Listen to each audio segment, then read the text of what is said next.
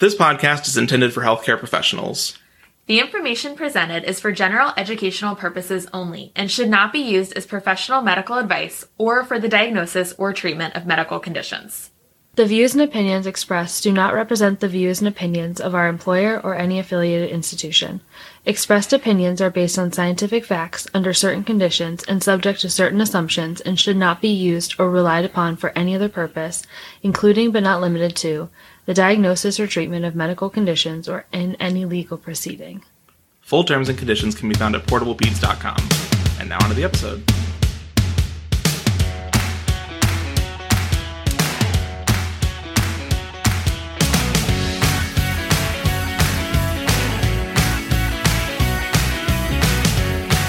Hi everybody, welcome back to our next case in our adolescent series. Today we are back with the one and only Namisha, who is our guest host for the month. Hi everybody! So we're going to go ahead and get started. A 14-year-old female presents to clinic to be evaluated for intermittent lightheadedness. You notice on her growth chart that she's been losing weight steadily for the past several months. When you probe further, you realize that despite a BMI of 16, she still feels that she needs to lose weight. She joined the cross-country team at her high school, but has been running an extra several miles every day in addition to practice. She is also a vegan and has been restricting her daily intake to 800 calories. The last menstrual period she had was 6 months ago. Which of the following is the most important screening test in this patient? A. Dual energy X-ray absorptiometry scan. B. Vital signs. C. Electrolytes, especially potassium, magnesium, and phosphorus. D. Thyroid stimulating hormone and free thyroxine. Or E. Electrocardiogram. Go ahead and take a couple seconds and we'll be back soon with the answer.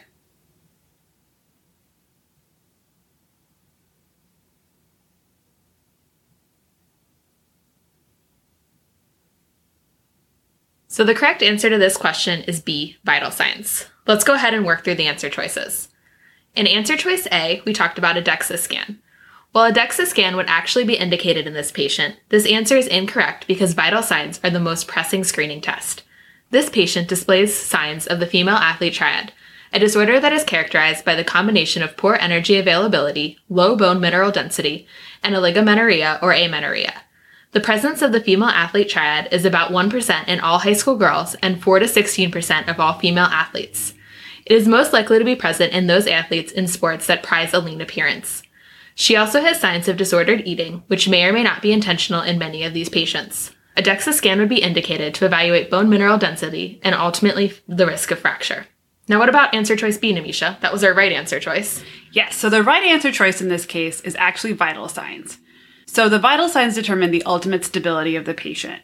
The most common reason for hospitalization of patients with eating disorders in our patient displays signs of anorexia nervosa is bradycardia and hypotension due to alterations in the autonomic nervous system as a response to malnutrition. Children and adolescents are hospitalized with heart rates less than 50, blood pressure less than 80/50, or orthostatic hypotension. The treatment for this autonomic dysfunction is steady caloric intake. Now, let's talk about some of the other answer choices that are important to measure but not as important as vital signs. Electrolytes are important to evaluate in these patients because many patients who purge using laxatives, diuretics, or induced vomiting can all have electrolyte abnormalities such as hypokalemia, hyponatremia, or metabolic acidosis. Although our patient in the question stem is not ingesting substances for purging, she is excessively exercising, which can have similar detrimental effects.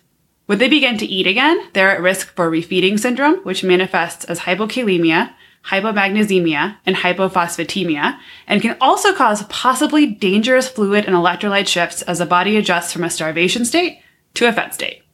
Next, we can also consider testing thyroid stimulating hormone or free thyroxine. However, this answer is incorrect because vital signs are the most important things to measure.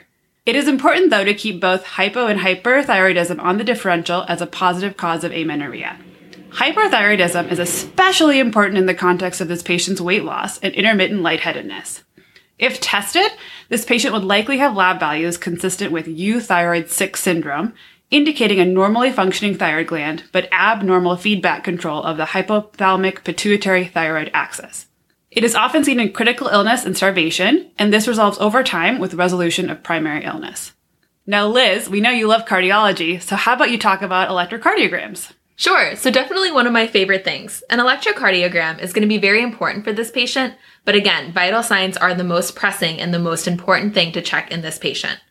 As we talked about, starvation, possible laxative or diuretic use, and vomiting can all lead to potentially dangerous electrolyte and fluid shifts, which can be worsened during refeeding syndrome.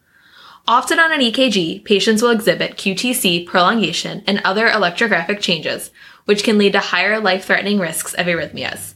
It can also be the first level of detection of electrolyte abnormalities such as hypo or hyperkalemia. So I hope you guys enjoyed this episode. I hope we really stressed the importance of vital signs on all patients at all times. And if you like what you're hearing, go ahead and rate our podcast on Apple Podcasts. We'd love to hear your feedback. We'll see you guys next week. Thanks. Bye, guys.